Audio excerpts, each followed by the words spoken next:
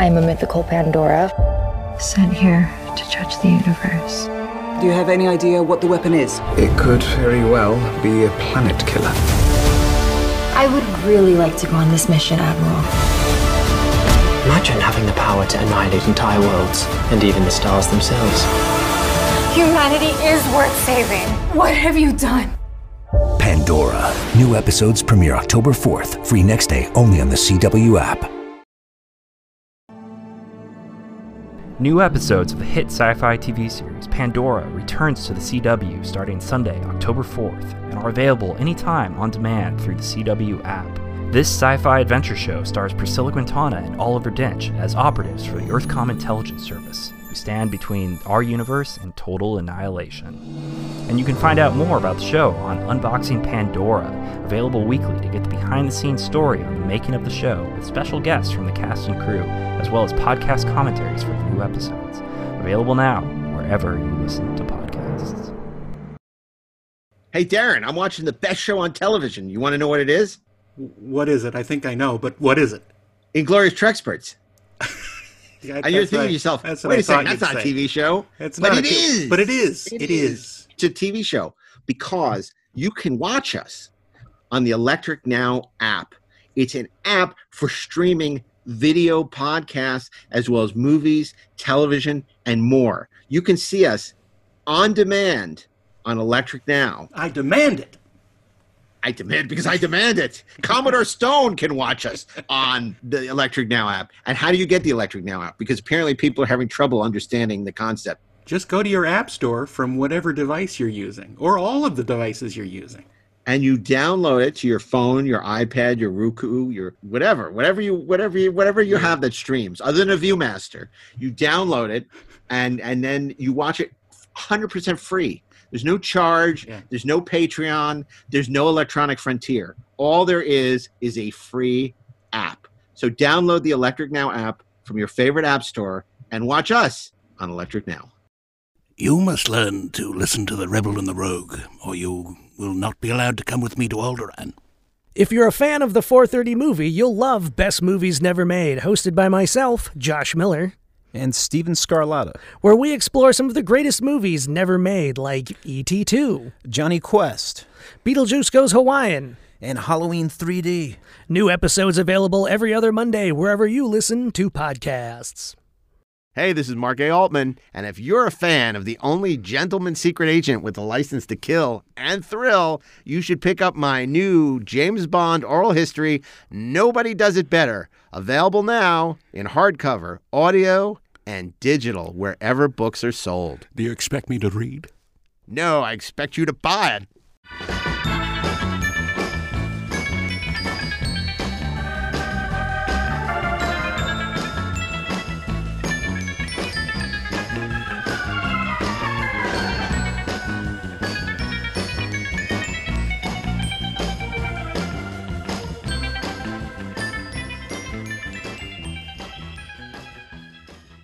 Hey, this is Mark A. Altman. And this is Darren Doctorman, and we are the Inglorious Treksperts. Yes.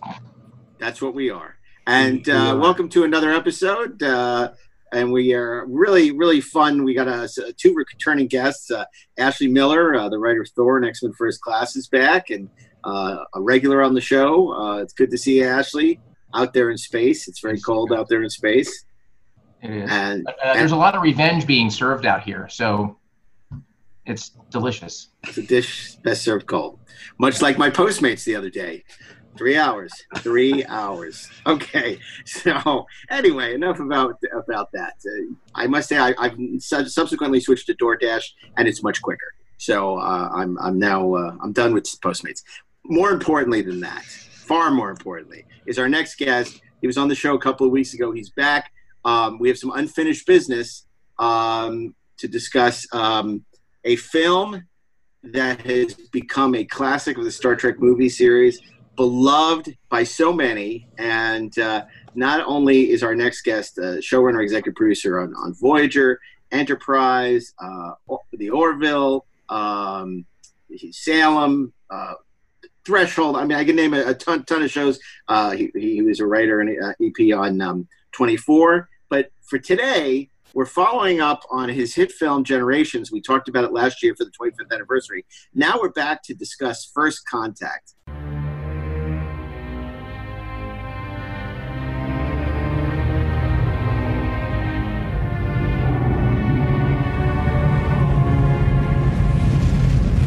Imagine a race of beings possessed of one mind, driven by one will, intent on one purpose: to seize our past and control our future.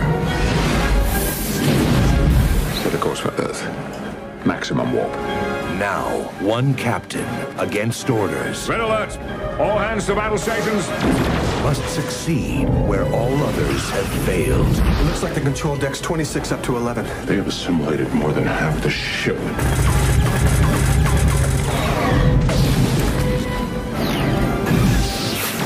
Surrender yourself or we will destroy your ship. The line must be drawn here. On November 22nd, resistance is futile. Star Trek, First Contact. And we'd like to welcome back Brandon Braga. Brandon, welcome back. Hey guys. Welcome back. Good to see you. Only human contact that I have. It's First Contact. We're back on Zoom. And unfortunately, we're missing the center square Paul Lynde. Yes. We are. We're missing Paul Lynde, but we'll carry on. We talked about Richard Dawson last time in the Kissing. We did. And Kissing Richard. That sounds like a movie. Kissing Richard Dawson. Kissing Richard. And there've been a whole new bunch of outrages since last we spoke. I can't even keep track of what Twitter is upset about this week, nor do I really care. So, but we're here to talk about something that everybody loves. And, the best place to really pick up is, at least for you, Brandon, Generations opens. And, as you told us, everyone and their mother had an opinion about Generations when you were writing it, about what should be in it, who should be in it, what should happen. The movie comes out. It's a big success. And now you guys are tasked with writing the next one. It's a very different situation now. You have a hit movie under your belt, blank slate ahead. Nobody's forcing you to put original cast members in it. Next Generation standing on its own 2 feet. Although Shatner did go and pitch The Return as his sequel to Ashes of Eden, saying that should be the follow-up, which didn't get much of any traction. So I didn't know that. Oh yeah, he did. And but tell us what, obviously basking in the glow. I mean, you had, in the success of Star Trek, you had written a couple of scripts that hadn't gotten produced. You've gotten some big, some nice deals.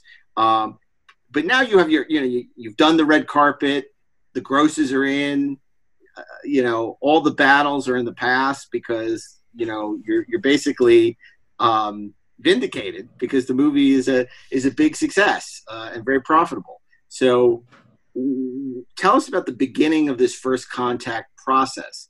How you found out you were doing another one, what your feelings were about, sort of moving forward, and whether you even wanted to do it again after sort of everything you went through on the first film.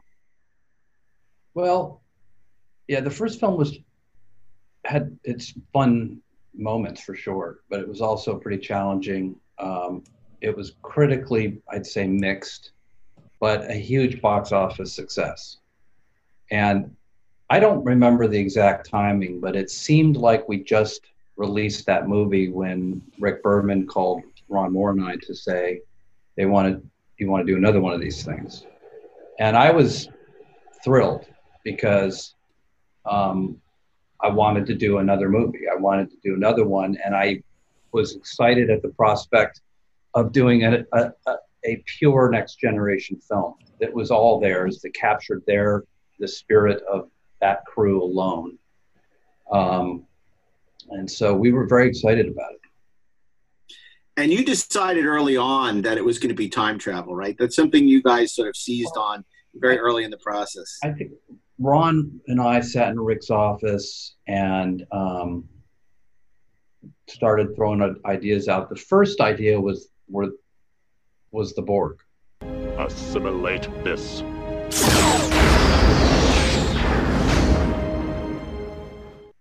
That was, Ron and I were pretty keen on the Borg. The Borg hadn't really been done since Best of Both Worlds 1 and 2. They were still, kind of mysterious, scary villains, and we decided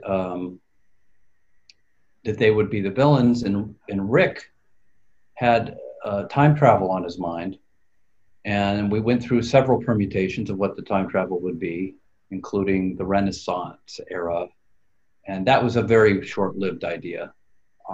We just thought it was cool, like what would the Borg be doing in the past, the anachronistic nature of it was fun. Now the irony is we would end up going into the future for the audience, but the past for our character. So it was, which I thought was really interesting. And I don't remember exactly how we landed. We came up with a couple things and rejected it. The Renaissanceian kind of thing was rejected because it just was going to be a little cheesy. And Patrick, I think, got wind of the idea through Rick, and he's like, "I'm not wearing tights." That's a quote I think is well circulated, but it's true. He did say that. I just remember being in Rick's office with Ron. I remember strolling around the Paramount lot with Ron, talking about what the near future and maybe seeing the birth of Star Trek. Mm-hmm. Maybe designing a film that could be enjoyed by everybody, because it's about the birth of Star Trek, and it's about I remember talking about Zefram Cochrane and that whole thing. And I remember thinking, well, what if you go back to the past and it's never really what you think it's going to be like? Mm-hmm.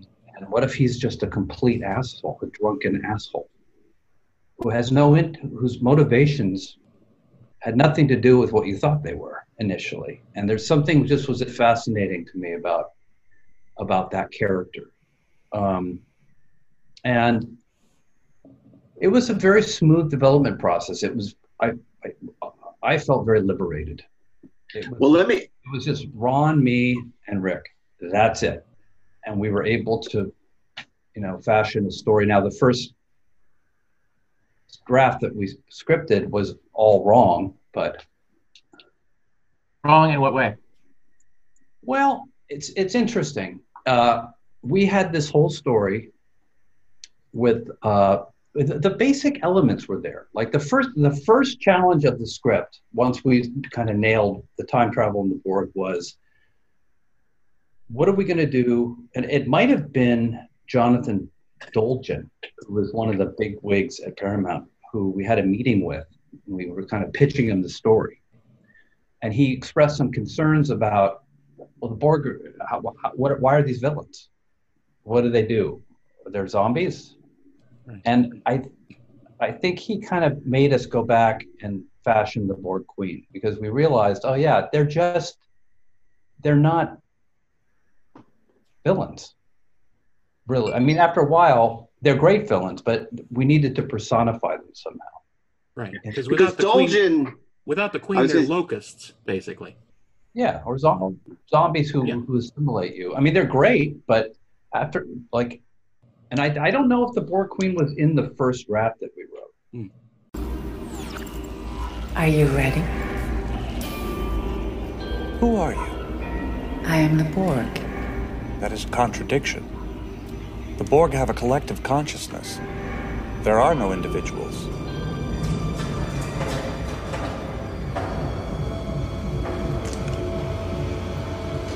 I am the beginning, the end, the one who is many.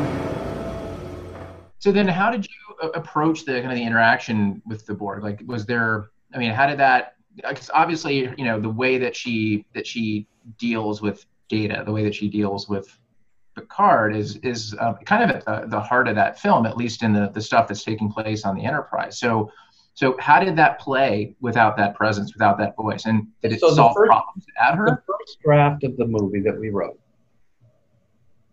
had Picard on the surface of the planet. And the Lily character, the Alfie Woodard character, was a photographer. I don't remember everything, but I just remember she's a photographer. He gets involved with her. There's some kind of uprising happening down. It was this whole storyline that had. And meanwhile, on the ship, Riker and the crew are battling the Borg. There's no Queen. There's the deflector dish set piece, but it was all without Picard. And I don't remember all the specifics. All I remember is it was a decent draft that was just all wrong. And Patrick Stewart read it. And we got summoned to his apartment in New York City to discuss the draft. And I remember very vividly, he's like, why am I not on the ship battling the Borg? Like he was polite but upset. And it was obvious that he was correct.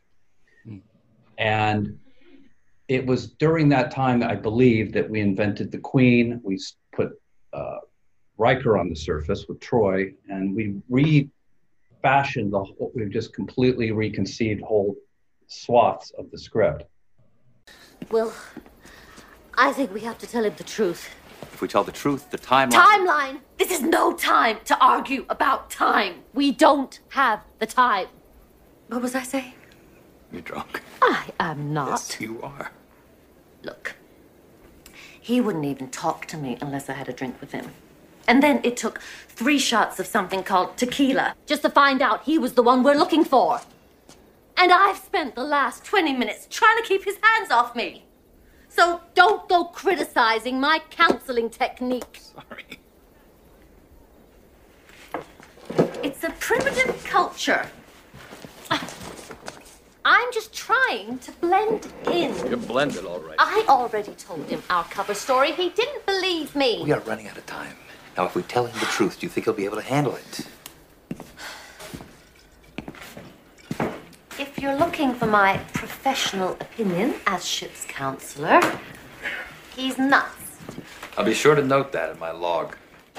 And I suddenly felt, oh yeah, now it's working. Now, an interesting side note, which I don't know if you've talked about before, is that Mad Magazine did a parody of First Contact, but they based it on that first draft. Oh. So, and I'm like, oh, okay, so they get early drafts, and in order to get their parody out when the movie's out, they base it on script and on who they know has been cast. And if you look at the Mad Magazine, it's a completely different plot with this photographer lady drawn as Alfred Wood. It's a different movie. Wow. And that's the first draft. If anyone ever wants to read the first draft read Mad. People are frantically checking their closets right now. That would be me, actually. It was a dream come true. 2 things happened with that movie. We got reviewed a thumbs up review from Siskel and Ebert, which was a dream of mine. And we were in Mad Magazine. The problem is they parodied the wrong movie. Doesn't that kind of make it just a little bit better? It's an interesting art. It's like and then I wonder how often that must have happened in other cases. Right. James, they need the lead time. So let me ask you this, because it's been suggested, perhaps even on this show, that Zefram Cochrane is a thinly veiled Gene Roddenberry. And I wonder if that was something you were cognizant of, that was ever something that was discussed, or is that just... Never once. Never once. No. Because you can see why somebody would draw the analogy. I've never heard that. Interesting. I can see why in some, but no, never once. Not from me or anything that I heard. Sure. Let me ask you this then. Obviously, I think the Queen, in many ways, taps into so many things that are of personal interest to you. Sort of that Cronenberg-esque body horror, Hellraiser, the Clive Barker of it all, the Cenobites.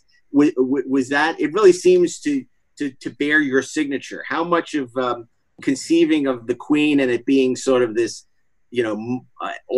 creature that's assembled and wired into the engines and all that, is sort of Brandon Braga-esque, or I can't take credit specifically for anything because I can't remember. Sure. I do remember. I recall being very passionate about the way she would have an entrance as a disembodied head, because I was obsessed with this movie growing up called The Thing That Wouldn't Die. Mm-hmm. Is that what it's called? There's a woman who has a car accident. Yeah. Her head gets put on a table and it's connected to stuff. Yeah. I even had that image commissioned. I commissioned an artist to paint that. I wish I had it with me. I could show you, but I have a little painting of that head. I was obsessed with it. It scared the shit out of me. I used to wake up in the middle of the night and think I saw her head sitting on the dresser in the darkness. So I had this weird concept that the Borg Queen would appear as a floating, like that lady, and come and be put into a torso and be assembled. And I remember ILM did those effects, and that was pretty groundbreaking. I mean, there was just, how do we get Alice Krieg, and they now they would do it differently, but they put Alice up on a crane that was lowered with drapes and green screen, like they would just put a face on it. It would all be CG today. So it was kind of a combination of CG and live action. And I remember when the trailer was cut together, the first trailer, we watched it with Sherry Lansing, who was the head of Paramount at the time. Yeah. Wonderful lady. And they had that image of the Queen appearing. And I'm like, I dared to speak up and say, you're giving that away. And she said, honey, what we want people in the seats. Yep. Seeing that is going to make them want to come see the movie. It doesn't matter. And I'm like, oh yeah, I think she knows what she's doing. Yeah. But the Queen was a real breakthrough for us. Conceptually, the Borg, and I had some pet peeves about, I thought the Borg, Todd Masters and kind of we redesigned the Borg with the movie budget. Mm-hmm. I have a couple of pet peeves, like the Borg. There are moments in the movie, at least at the time, where they were very scary, and then and I don't know whether to blame Frakes or the assistant directors that. Oftentimes you see Borgs doing this. And I'm like, Borgs don't push buttons. Mm-hmm. Those are the accountant Borgs. Borg. They're swiping right. It's Borg things. They shouldn't be tapping. Yeah. There's a couple instances where you see that, and that always bothers me. I just have to get that off my chest. Now, speaking of the Borg Queen, originally Angelica Houston had been considered for that role. But, I guess you guys felt it was too similar to Captain EO. I don't know. I mean, we certainly spoke of her as an archetype. I don't know if she was ever approached. I don't know if she came in and read for the role. I don't know. She might have. I don't know. Yeah. I don't know if she. I don't think. Captain EO, she's kind of a Borg Queen-esque thing, and maybe that's why we referred to her. I don't know that she ever actually was considered. Mm. I think Alice Krige is amazing in the role. I mean, obviously and look, Alice was. I mean, I think we might have. We talked about different actors. Who played Tina Turner? Oh, what was it? In what does love have to do with it? It's Angela Bassett. It wasn't Angela Bassett. Yeah, we talked about her because that movie had come out, and she's a huge Star Trek fan. Mm.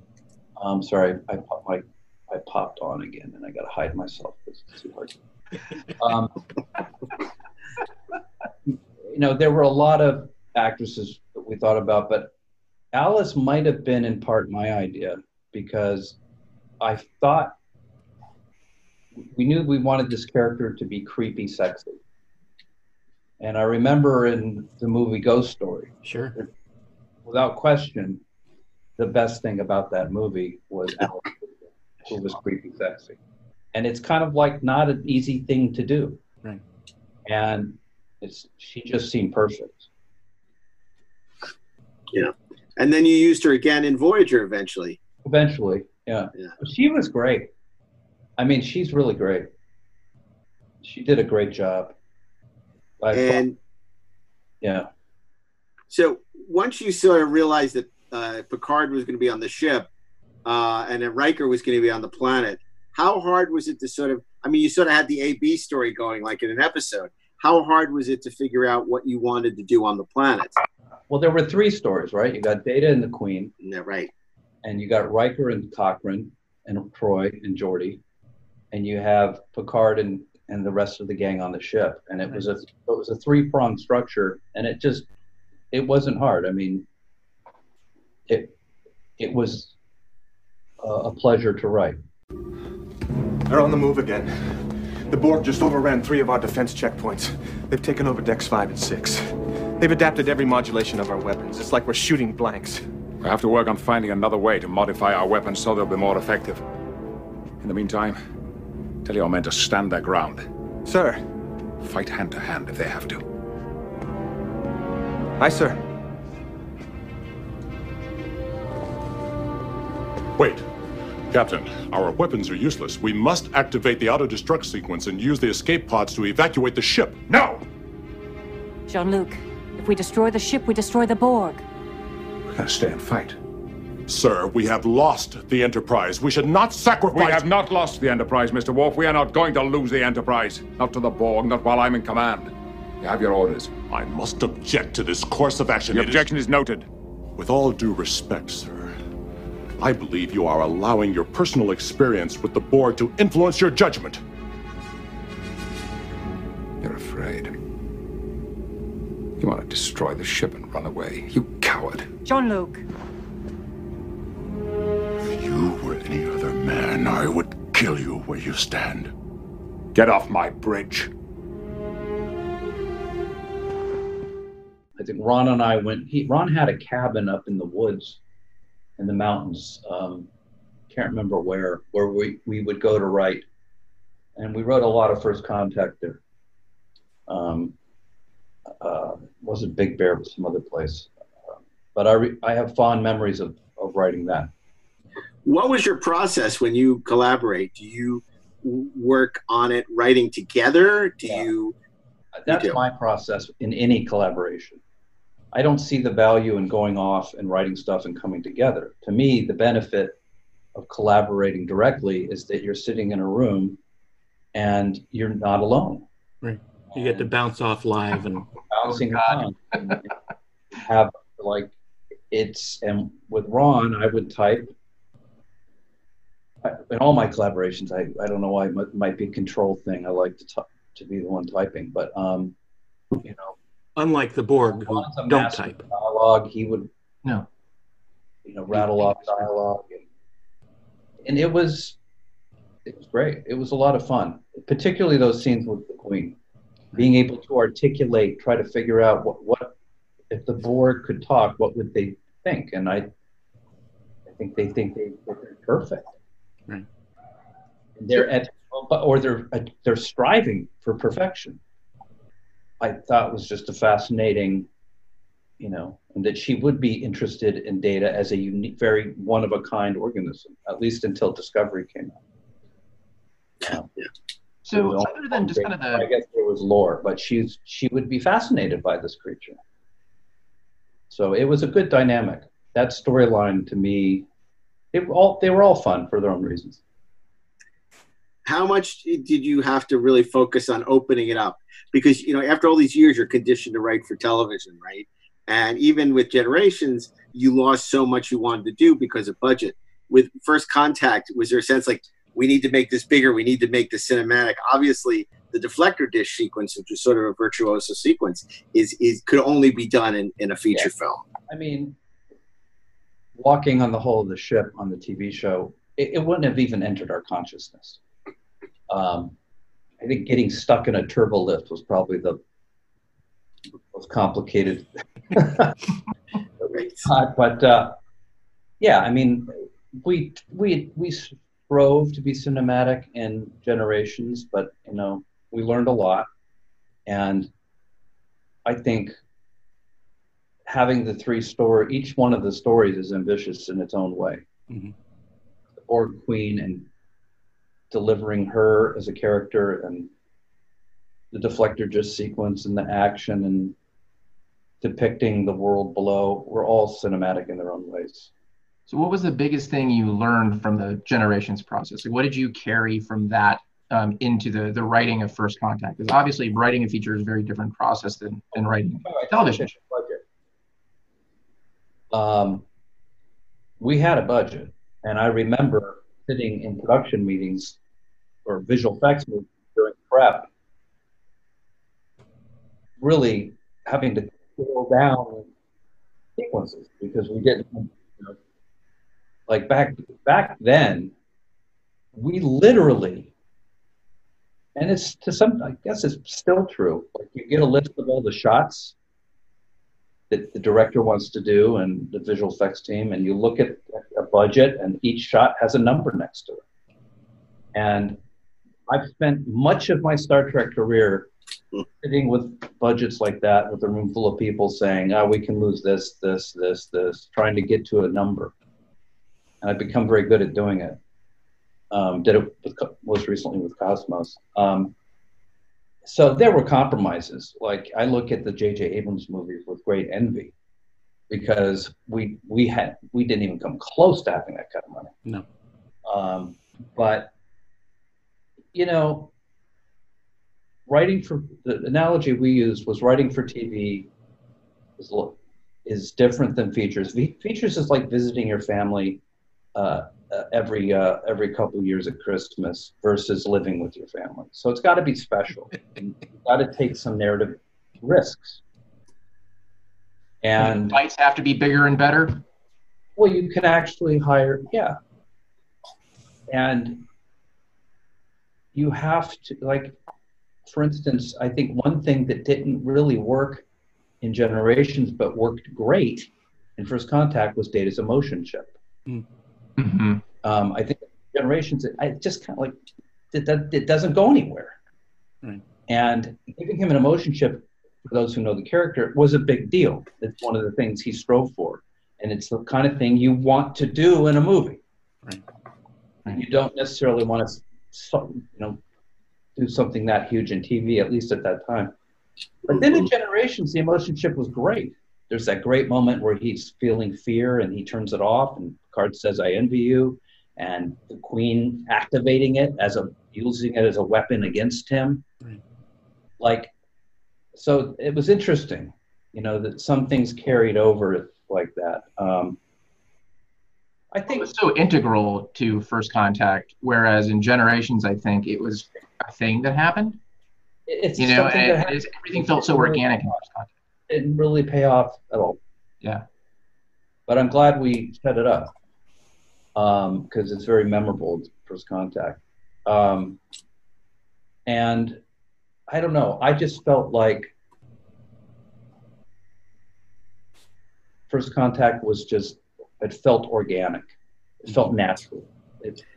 We were back in action. We weren't pulling your hair out with all these different voices and opinions. It was, Generations. I'm deeply grateful that I had that experience, and there are some things I like about the movie.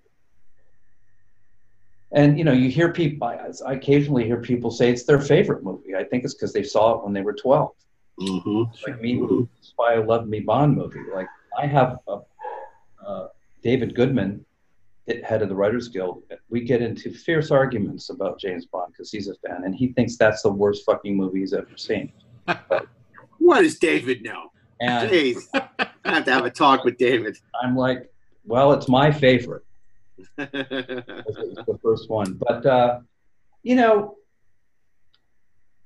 the lessons we carried over, I don't know that I know them all explicitly, but I know we just weren't completely true to the characters. There was something about Generations that felt off, that felt forced. Right. Like just felt like we were inflicting emotions on the character. It felt like we were writing from the outside in versus the inside out. Which is how would you compare working with Frakes to David Carson on Generations? Was it a better working relationship? Frakes, we were friends and worked together for, and he directed some of my scripts on Next Generation. Yeah. Including Cause and Effect. I don't remember, his first was The Offspring, maybe? I don't remember what his first episode was, but Frakes is great to work with. He's fun. Yeah. Carson was a little cool. I didn't know him that well. He was a little, at least, and maybe that's just me thinking that I didn't know him. But he also has the British thing going. I had no relationship with David Carson really at all. But with Frakes, it was a real collaboration. And I spent a lot of time. I mean, I was involved in the prep and the entire production of First Contact. Spent a great deal of time there, and I spent almost no time on Generations. Well, on TV, obviously it's a cliche, and it's true. It's true that TV is a writer's medium, and generally people think of movies as a director's medium, but it also is a star's medium. A star has enough clout that it's their picture as much as anybody's. So I want to ask you about Patrick, because obviously he had opinions during the whole course of Next Generation, but the dynamic really changes on the movies where Patrick and Brent, to a large extent, have a lot more say about what their characters will and won't do. And I do want to ask you about, when Patrick brings in his own, which is typical of a star on a big movie, brings in his own writer to do a punch-up for himself. I mean, I imagine that's got to be, annoying. To be polite, given the relationship that you had with him and how strong the script was at that point. Well, it's interesting. There's some parallel. I was reading a section of your book, Nobody Does It Better. I hear good things about that. By Mark Altman, Ed Gross, and Fred Decker. But, there's an interesting. I was reading some of the stuff. Is it Albert Broccoli or Broccoli? Broccoli, like the vegetable. And he sounded like Rick Berman in that he's like, look, writers just don't go off and write a James Bond movie, and they have to come back and we help them shape it because we're the keepers of this franchise. And I'm like, oh. I get that, and I like that, and that's how it should be. Like, there's got to be somebody who's got Bond DNA, who knows what's right and knows what's wrong for Bond, and that's the Broccoli people. I'm convinced of it. They sound just like Rick. Yeah. And to some degree, at some point, myself, I ended up in that position, and so I really kind of liked reading about that in terms of the Bond franchise. Patrick had a clause in his contract, I was told, that he could bring a writer in at some point of his own. I'll get some hot water from my tea. Sorry, guys. I don't know if I've ever told this story. And I think it's not inappropriate to tell it. For those of you listening at home, Brannon has moved to get hot water. Every writer can relate to the story. That's why I think it's germane. I don't think I'm breaking any rules telling it. Hold on. No, not. Meanwhile. Well, we have Patrick Stewart right here. We'll be back in a second, but first, a brief message from our sponsor. Nobody Does It Better. The new book from Mark Altman and Ed Gross. If you like James Bond, then you'll love Nobody Does It Better. I'll be looking forward to those residual checks for the advertising. So will I. So will I. So what you're saying is that the line must be drawn here and no further, apparently.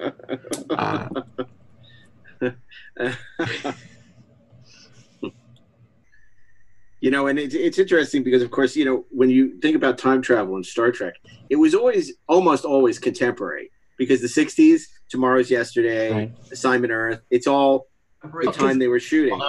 It was always we were talking about the tendency for time travel to have taken place in contemporary times in most of Star Trek's time travel. Usually for incidences. production reasons. It was for production and budget reasons, obviously. The same thing you did on Voyager with Future's End, I think, and with the original Star Trek, where they were always going to 1969 or 68. So I mean, this was interesting, you know, because it was rare that when Star Trek did time travel, they didn't show up in the era it was being filmed, so they could use the backlot and they could actually go on location and do all the things they couldn't normally do. Next Gen should have done in 1969. That would have been awesome. I mean, even Star Trek 4 went to the contempt when it was being made, 1980. I think that with First Contact isn't really a time travel story. Right. Like, it doesn't dwell on anachronistic aspects. It's just what's important is First Contact's about to happen. Right. And the world's about to change, and we have to make sure that happens. The compound where they go is fairly generic. You know, it's not really. It is. I don't think of it as a time travel story. Right. But that's an important element, and it's very important that, and I think it's really cool, a little bit postmodern at the time, for our characters to go back to that something's their past but our future. Right. And a post-apocalyptic future that's going to become a paradise. Right. And it's Star Trek history being born. And 3 wise Vulcans come out of the ship, and it was very, very much a nativity scene in my mind. Ron and I we'd been working hard on the First Contact script, refining it, doing notes, and it might have even been in prep. It was, you know, we were very proud of the script, but Patrick brought this writer in, and I don't remember I don't know that we knew that from the beginning. Rick was pretty upfront about it, but I don't remember we found out. Ron Moore was pissed. Justifiably so. And I was upset about it, but I don't know if I'm allowed to talk about what writer they brought in. I'm not sure what the rules are, but they brought a writer in, big screenwriter, big mainstream screenwriter at the time. Do you know who it is, Mark? Russ LaManna from the Rush Hour movies, I believe. Yeah. Rush Hour, the first one had come out and was a big hit. I don't know where they found. I don't know him. I've never met him. He did a pass that was only the scenes with Patrick and Lily, and to my recollection, it wasn't long before it came back, and Ron and I were asked to come back onto the project, and you know, I don't know how much of his work was left. It might have been a line or two, but and Ron didn't want to come back. Ron was pissed, and but he did. And then Rick got pissed and yelled at us, and it was a little tense there for a little bit. But you know, it was like Ron and I were so deeply entrenched in Star Trek, and our writing on Star Trek up to that point never been questioned, much less by Patrick Stewart, who we've been writing fucking Picard for years at that point, and pretty well, I might add. So we were hurt by it, you know, and you know, I took some satisfaction in coming back and saying, okay, so here's what you're going to pay me a week to continue this movie. Because you let me go, and now you have to negotiate a new contract to come back. Yeah. It's a fairly common story. Writer goes bye-bye, they bring him some other Yahoo, and then they bring you back to unfuck it. Yeah, but you got to consider your emotional connection, right? Well, Ron and I had been writing Next Generation successfully for years at that point. So it was really weird to have to be told that your script was going to be worked on by a complete stranger. By an outworlder. Right. And, it's not like it's Michael Piller or it's something. common in movies, and that's why I'm sure Patrick felt. But it's just a little like, But it all turned out okay. Yeah. But when I think of Rush Hour, I think of Star Trek. The whole Don't rest you? of the time through all the way through post-production, there were no, Because Rush Hour and Star Trek, they just go together, man. I just see that connection. It's right there. Well, Nothing like that. Chris Tucker, Jackie Chan, that dynamic was very similar to the dynamic between Lily Sloan and Captain Picard. I'm sure. I don't know this Ross guy. I'm sure he's a really talented guy. I think,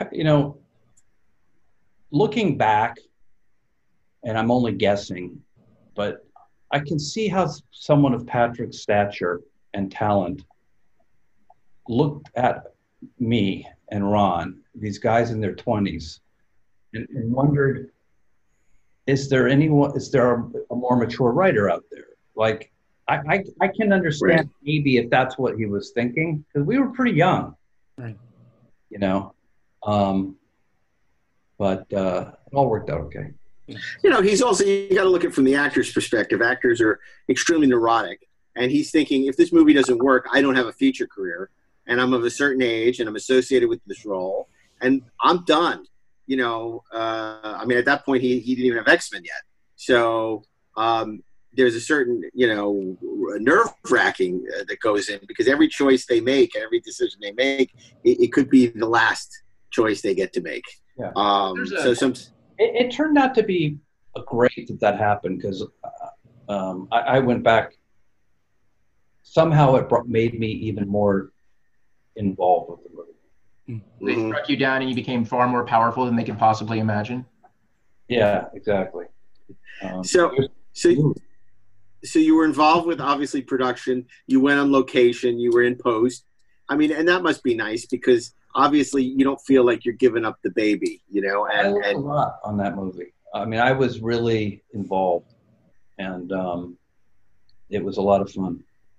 And you weren't a showrunner yet. You were like a co-EP on Voyager at that point. It wasn't until after this. So when First Contact came out, it was a smashing success. It was number one for 1 week. And then 101 Dalmatians came out and knocked it off. But it was hugely successful and critically successful. Yes. And I was approached to write the next one, and Rick was even offered to make me a producer on it, because I think I'd earned it on First Contact, and I was simultaneously given the reins of Voyager. And I regret this decision. I think I made a mistake. I didn't think I could do both. I didn't think that I could run my first show and do the movie at the same time. I was nervous about it. And I wanted to do the movie. And Rick and I talked about some ideas, but it was hard. Rick was mad, really pissed at me. Sherry Lansing was mad at me. I'm sure, and I wish I'd done it. It's one of my career regrets, is not doing the next movie. I was primed to do it, and I decided to focus on Voyager. And I don't regret that, because I really wanted to do a good job. Is there anything that you two, you and Ron Moore,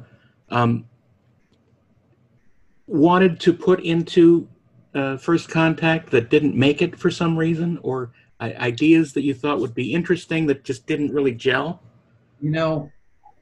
Gosh, I get asked that question a lot in different contexts, and my answer is always like, if it was a good idea, we used it. It's not. My philosophy is always, like, I hate talking about, hey, we'll save it. Here's what we'll do next season. Right. No, we're using everything right now. Right. And I don't remember there being anything in there. No, it was all stuff that it was the opposite. like we added stuff.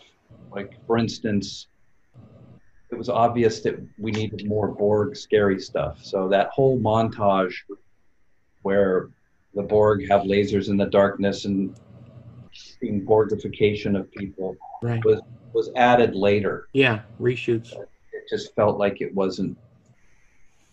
It needed some more gusto and stuff like that. But I don't think there was anything we felt liked but didn't pursue. How difficult is it to weave in, obviously the studio wants to go beyond the cult, as they call it, beyond the Star Trek fans.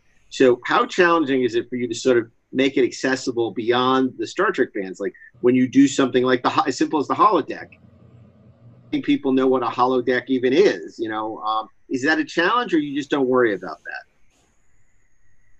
that? In this case of this movie, we had the Lily character as our point of view character. And there's your answer. Yeah, sure. She's the audience surrogate now. She's the audience. She's the audience. Yeah. There's a speech in there that would end up. There are a couple of little speeches in there that you can never predict that things are going to. But like, there's the Picard's this line, no, this far, no farther. The line must be drawn here. This far, no further. And that's the one. Which is, does it say further? Because it should be farther grammatically. Yes. The Borg hurt you, and now you're going to hurt them back. In my century, we don't succumb to revenge. We have a more evolved sensibility. Bullshit! I saw the look on your face when you shot those Borg on the holodeck. You were almost enjoying it. How dare you? Oh, come on, Captain. You're not the first man to get a thrill from murdering someone. I see it all the time. Get out! Or what? You'll kill me? Like you killed Ensign Lynch? There was no way to save him. You didn't even try. Where was your evolved sensibility then? I don't have time for this. Oh, hey, I'm sorry. I didn't mean to interrupt your little quest. Captain Ahab has to go hunt his whale. What? You do have books in the 24th century. This is not about revenge. Liar! This is about saving the future of humanity! Jean-Luc, blow up the damn ship! No! No!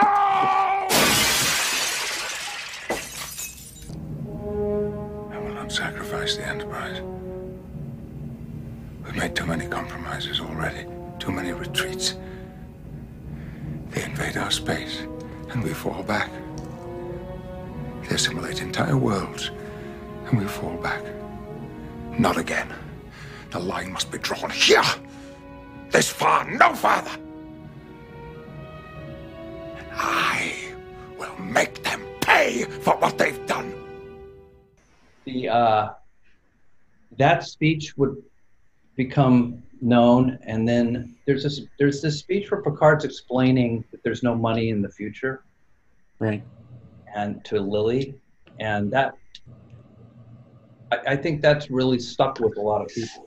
And I do remember I went to see the movie at a regular old theater with an opening weekend just to see it with an audience. And I remember walking out, and I don't know why, back then movies seemed different.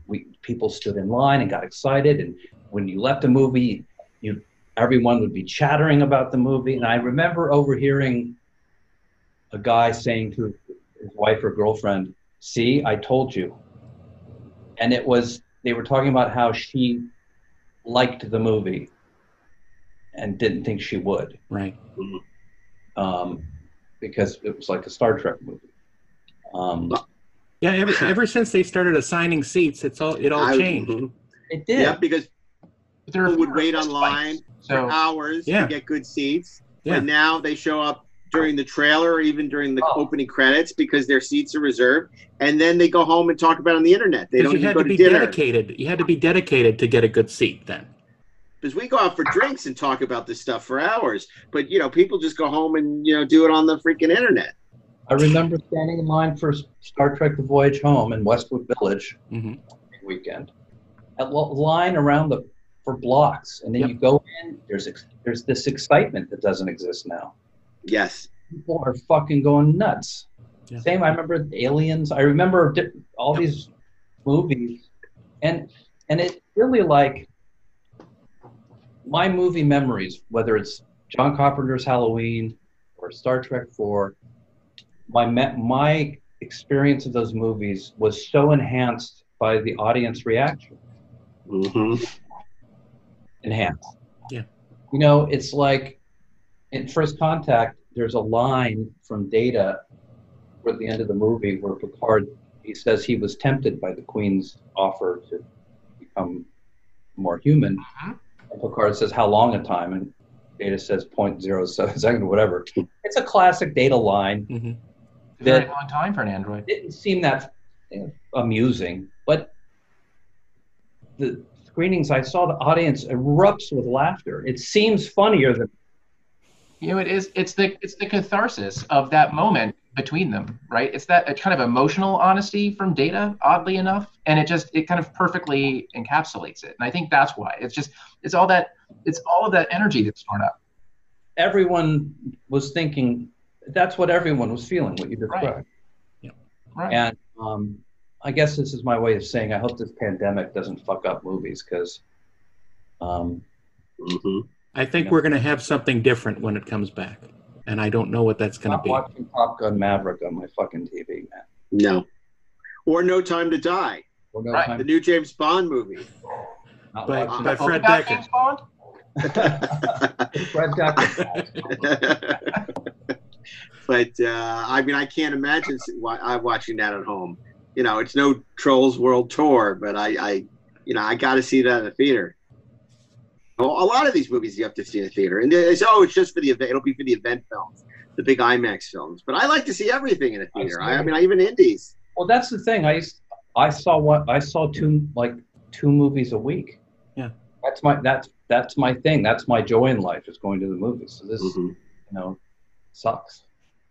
Yeah, and I have to say, so it must have been incredibly gratifying. You talked about the fact that you turned down it wasn't Insurrection yet, but the next movie, and it's a very interesting sliding doors moment because I wonder what would have become of the movie franchise had you. Obviously, that was sort of the turning point for the Next Generation franchise. It was all downhill from there, so to speak. As I say, I regret. Yeah. If I could go back in time, I would do it. It's interesting because if you look at something like Star Trek, where they were building on the mythology that totally other people created in Space Seed, Gene Kuhn and, everyone involved with Khan had nothing to do with Space Seed. You end up later on Enterprise building on the mythology you created, you and Ron, the Star Trek nativity scene, the arrival of the Vulcans, and use that as the fodder, and I mean that in a good way, for basically building Enterprise, on the back of, this mythology you created for First Contact. Yeah, it's true. I mean, although we got a lot of criticism from fans about our depiction of Vulcans on Enterprise as being not Vulcan, we decided it would be interesting if the Vulcans came and transformed our world, but they didn't trust us completely because they've seen what humans are capable of and not capable of, and they're kind of like these strict parents, and we're bristling under them, and we want to get out there on our own, and we thought that would be an interesting dynamic, and coming off of imagining, well, what happened next after First Contact? How did this go down? Right. It's not like we magically stopped being a-holes.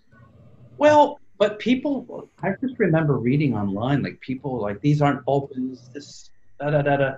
And I'm like, well, even if they aren't quite the Vulcans you are familiar with, it's a long time ago. Cultures do change. The Vulcans might have been a little different with art back then. I mean, it's just, I never understood the discomfort some people had with that. I thought it was a great idea. And then you get James Cromwell back for the pilot, which, is sort of had to open a cake. huge fan of Star Trek. Iconic character. I mean, he was great as Cochrane. And I assume you had nothing to do with picking the music for. Now, I don't mean Jerry Goldsmith. I mean the songs that Zefram Cochrane is listening to. You know, I'm not a musically. I'm not musically inclined. That was Rick and Peter, a producer named Peter Lordson, picked that stuff. That kind of classic rock. Speaking of Jerry Goldsmith, you know, I'm not just saying this because it's a movie I worked on, but that's one of his best themes. Agreed. And it's interesting. I remember when one of my magical memories is being on a scoring stage with Jerry Goldsmith while they scored this movie. And such a huge fan of his. And I remember being taken aback when I first heard the theme because I thought it was going to be action adventure, scary Borg. Right. He chose to go with the aspirational component. It's a hymn. It is, and it's beautiful. It absolutely. And I was surprised but he really recognized how powerful that part of the movie was. And when the theme comes back at the end, and it really only comes back at the end. Yeah. When the Vulcans have landed and they shake hands. Yeah. It's very moving. It's incredibly moving. It's one of the most moving parts of any Star Trek film at all. It's very it takes those, you know, feelings that you have for, you know, years of watching the shows and all that. And it sort of it focuses it down into this moment and the moment of realization of the beginning of all of this. And it's extremely emotional. Yeah. And it's funny because Jerry's a guy who had no particular affinity or understanding for Star Trek is what he said. And yet he seemed to understand it on a very gut level. Because obviously the music is so brilliant. And I remember that quote he had about Insurrection. I have no idea what was going on in that movie. but his music, you know, it's became the music of Star Trek. Yeah. The Next Generation was the end credit crawl of one of the movies or something. It was the main theme for the motion picture. Oh, for the motion picture. And even more than the original series music, I think that's associated with Star Trek. If you sit and listen to Goldsmith's scores, he's a genius. Like his score for Planet of the Apes is like some kind of experimental score, but it's brilliant. And every score is like doing something new. Like he was always pushing the boundaries of music. Like you said, whether it was Planet of the Apes, you know, certainly, you know, in the 70s with stuff like The Omen, you know, by the time, you know, and obviously Star Trek: The Motion Picture is just a brilliant score. And then, you know, but you get in the 80s and he's experimenting with, you know, electronics. He's at the forefront of that. I mean, he was just a genius. And, you know, he was never, you know, always pushing the envelope until he died. I mean, he was still writing stuff like Basic Instinct, you know, in the tail end of his career. So just an amazing.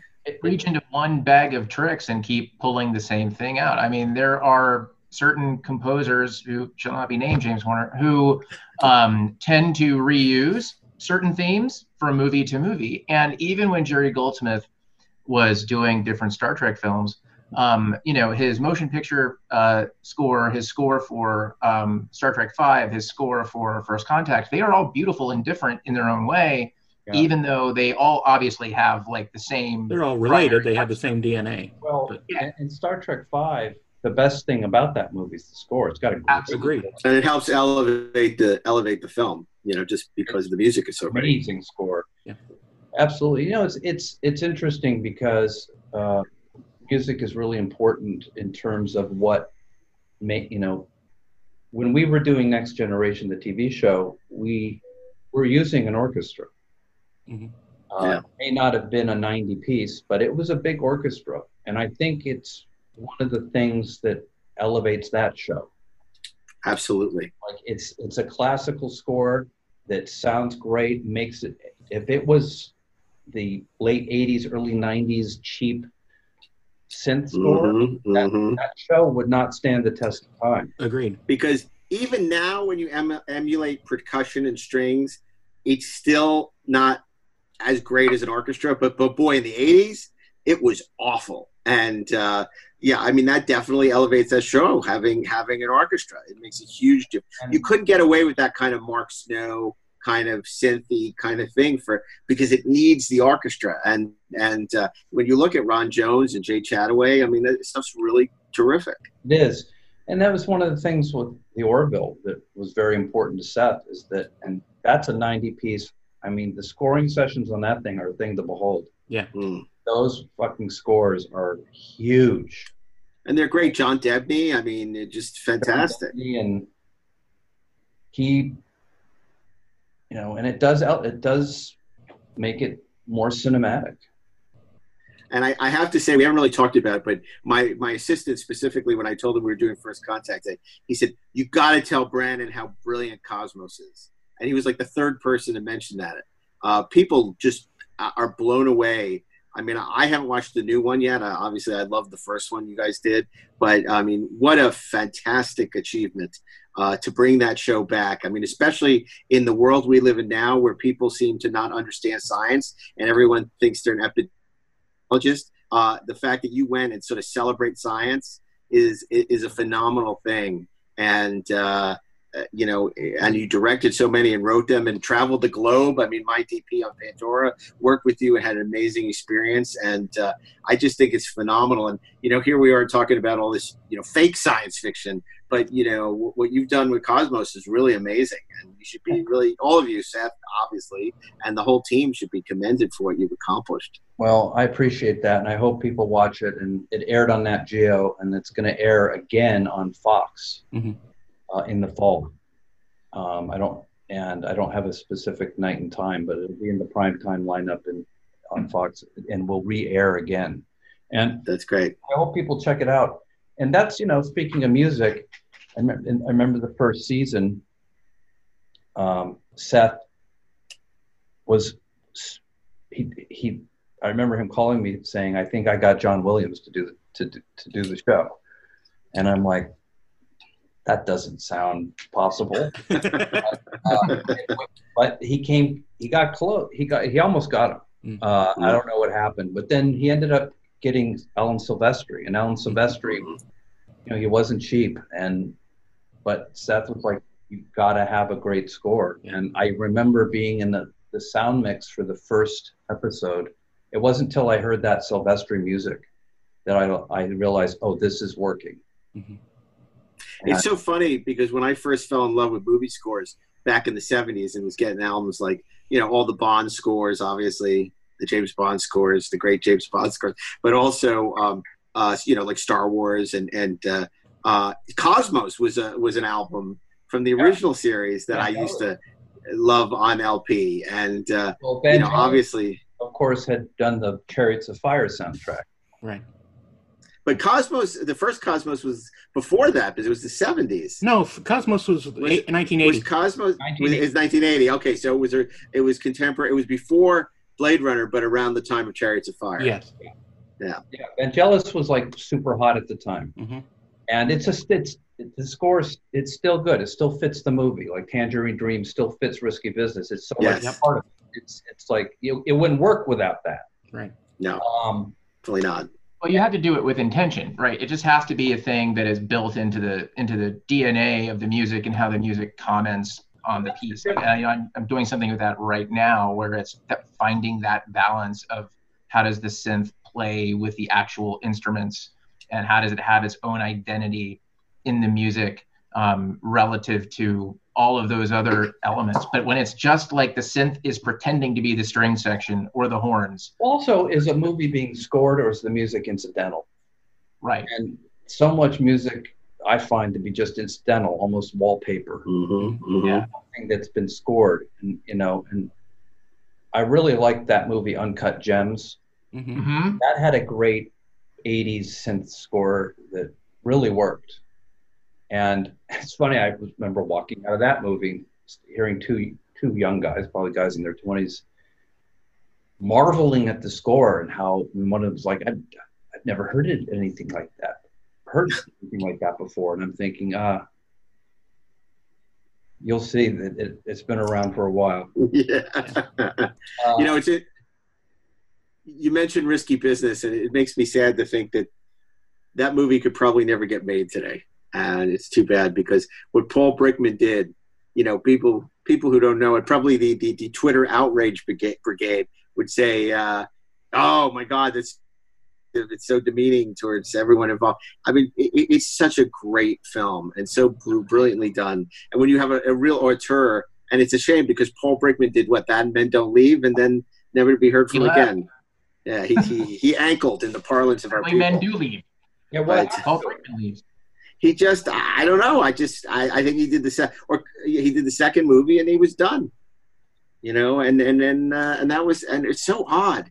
I mean, people talk, obviously we all talk about, Badlands, Terrence Malick, and, obviously he came back and did a bunch of movies like Tree of Life, but, I'd love to see Paul Brickman come back and do something.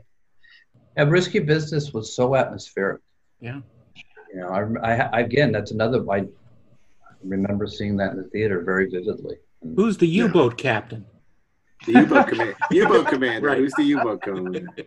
But yeah, it got to be one of these things where, much like Khan, where people are still talking to Nick Meyer and Bob Sallin for 30 years hence. People want to talk to you guys about First Contact. I mean, it's a film that people just love, and it's just got to be very gratifying for you to be involved with something like that. I met Nick Meyer one time. He came to my office, and it was about a project he was developing, and trying to see if it was something we could do together. It didn't work out, but I'm asking him about Star Trek too,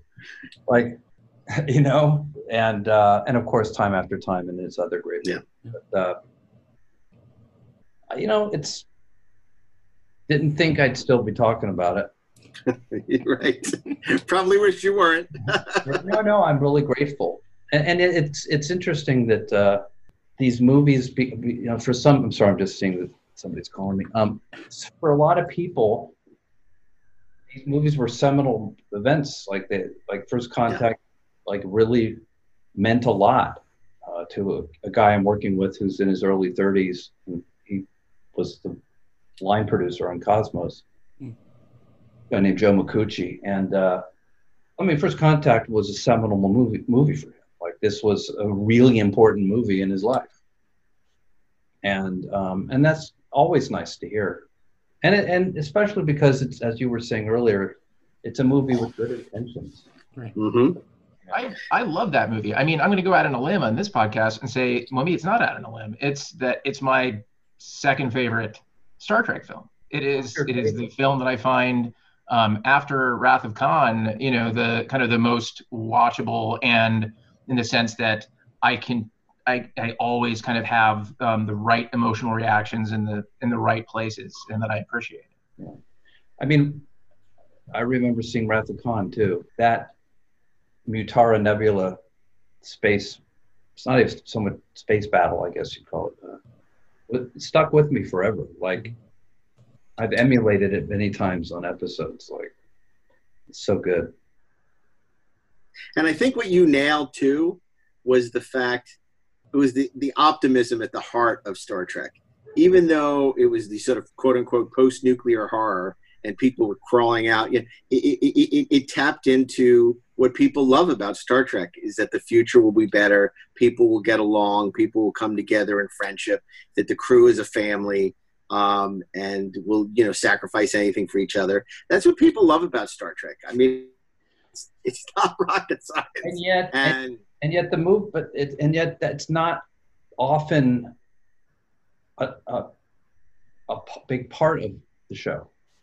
It's taken for granted. Right. And it's kind of like backstory, and it was good. I think good to show how it came to be and why it meant something.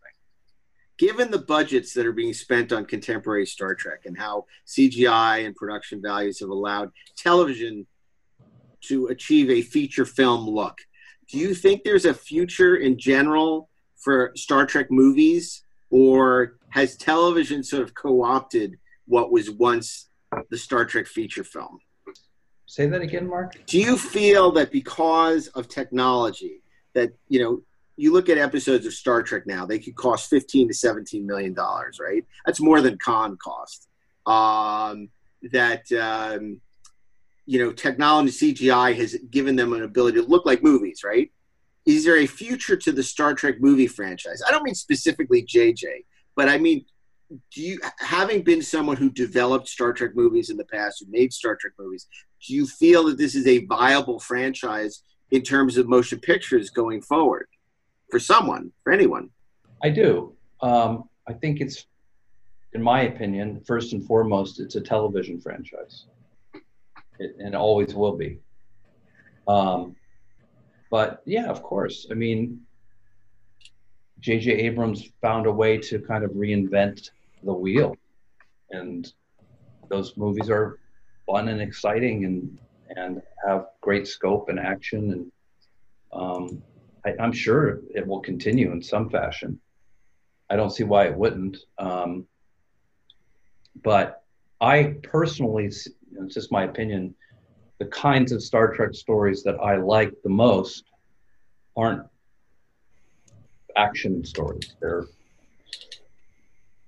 different kinds of stories, because I don't really see the franchise as an action franchise. In fact, there was very little action. There was almost no action on Next Generation.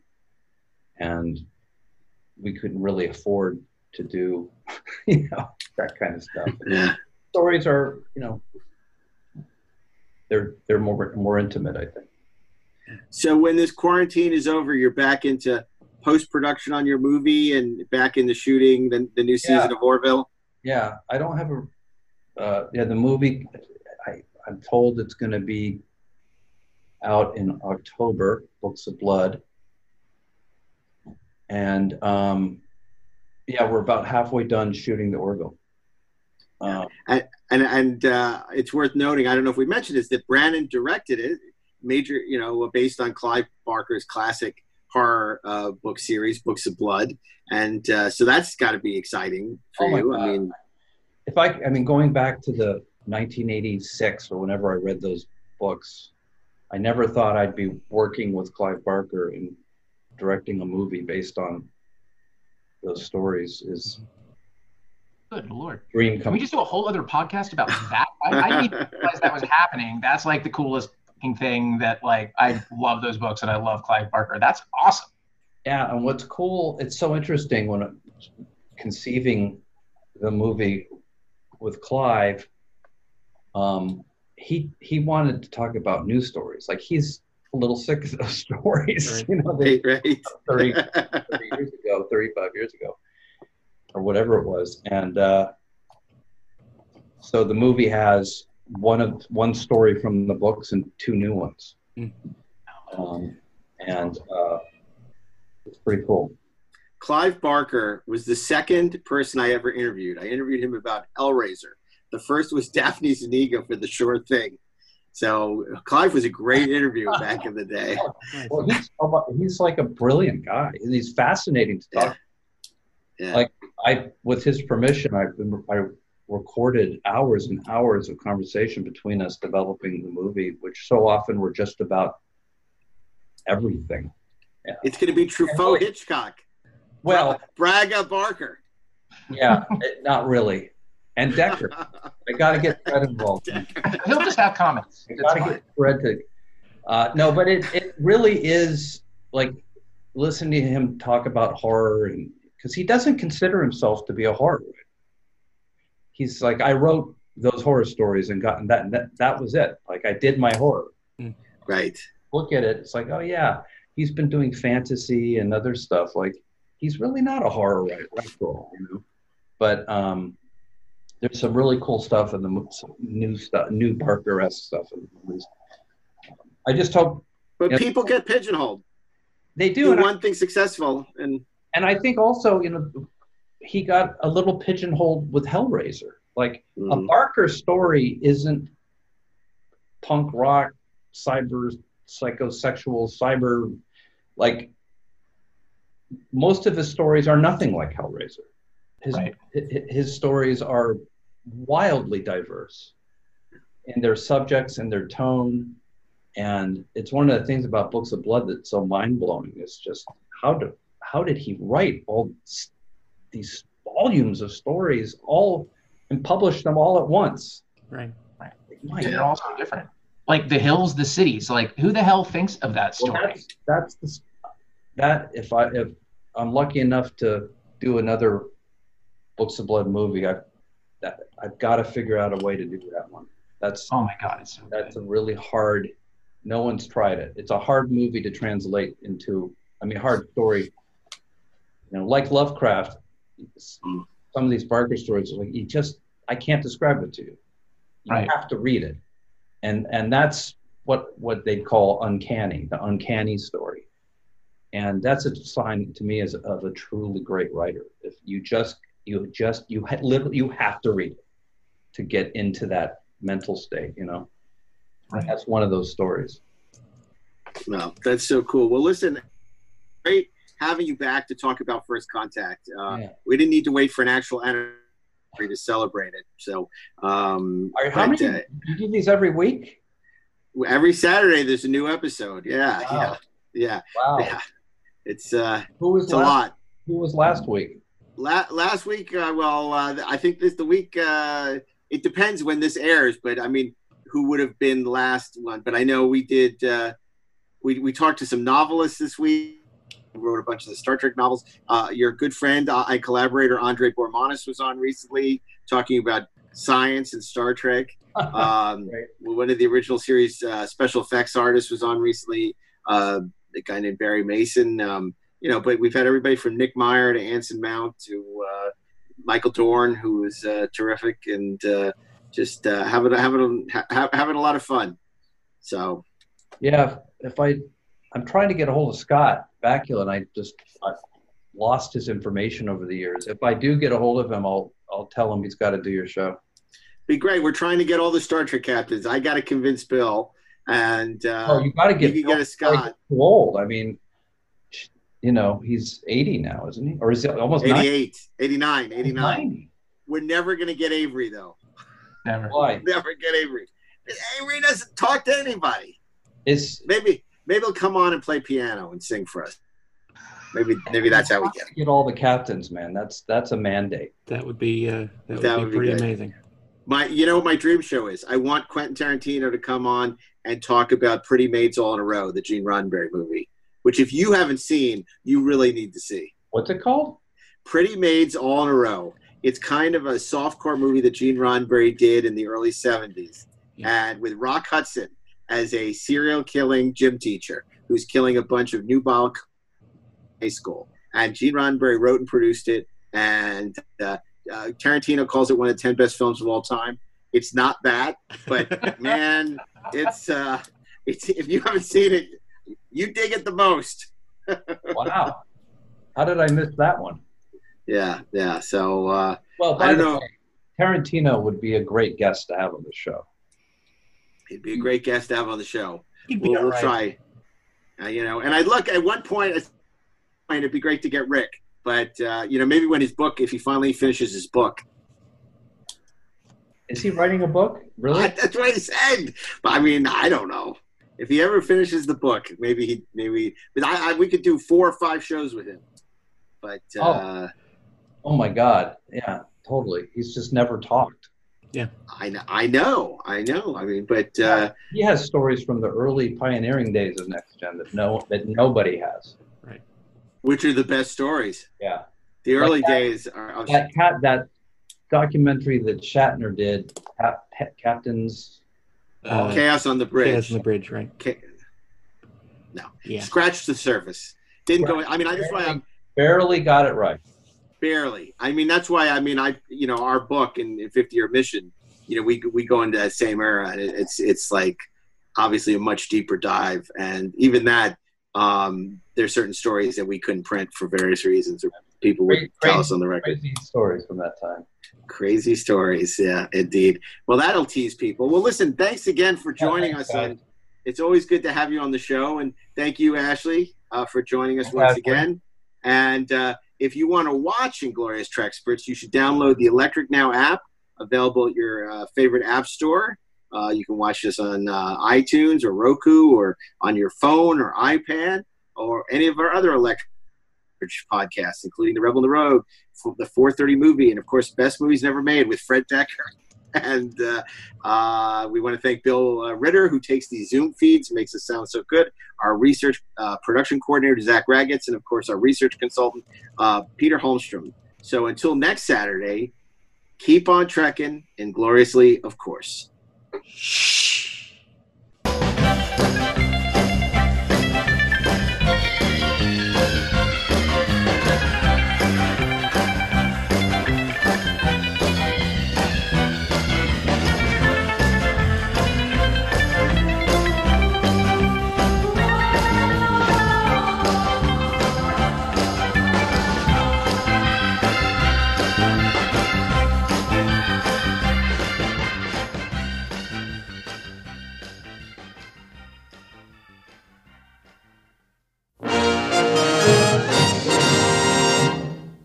This show is produced by Dean Devlin and Mark A. Altman and is an Electric Surge Network production.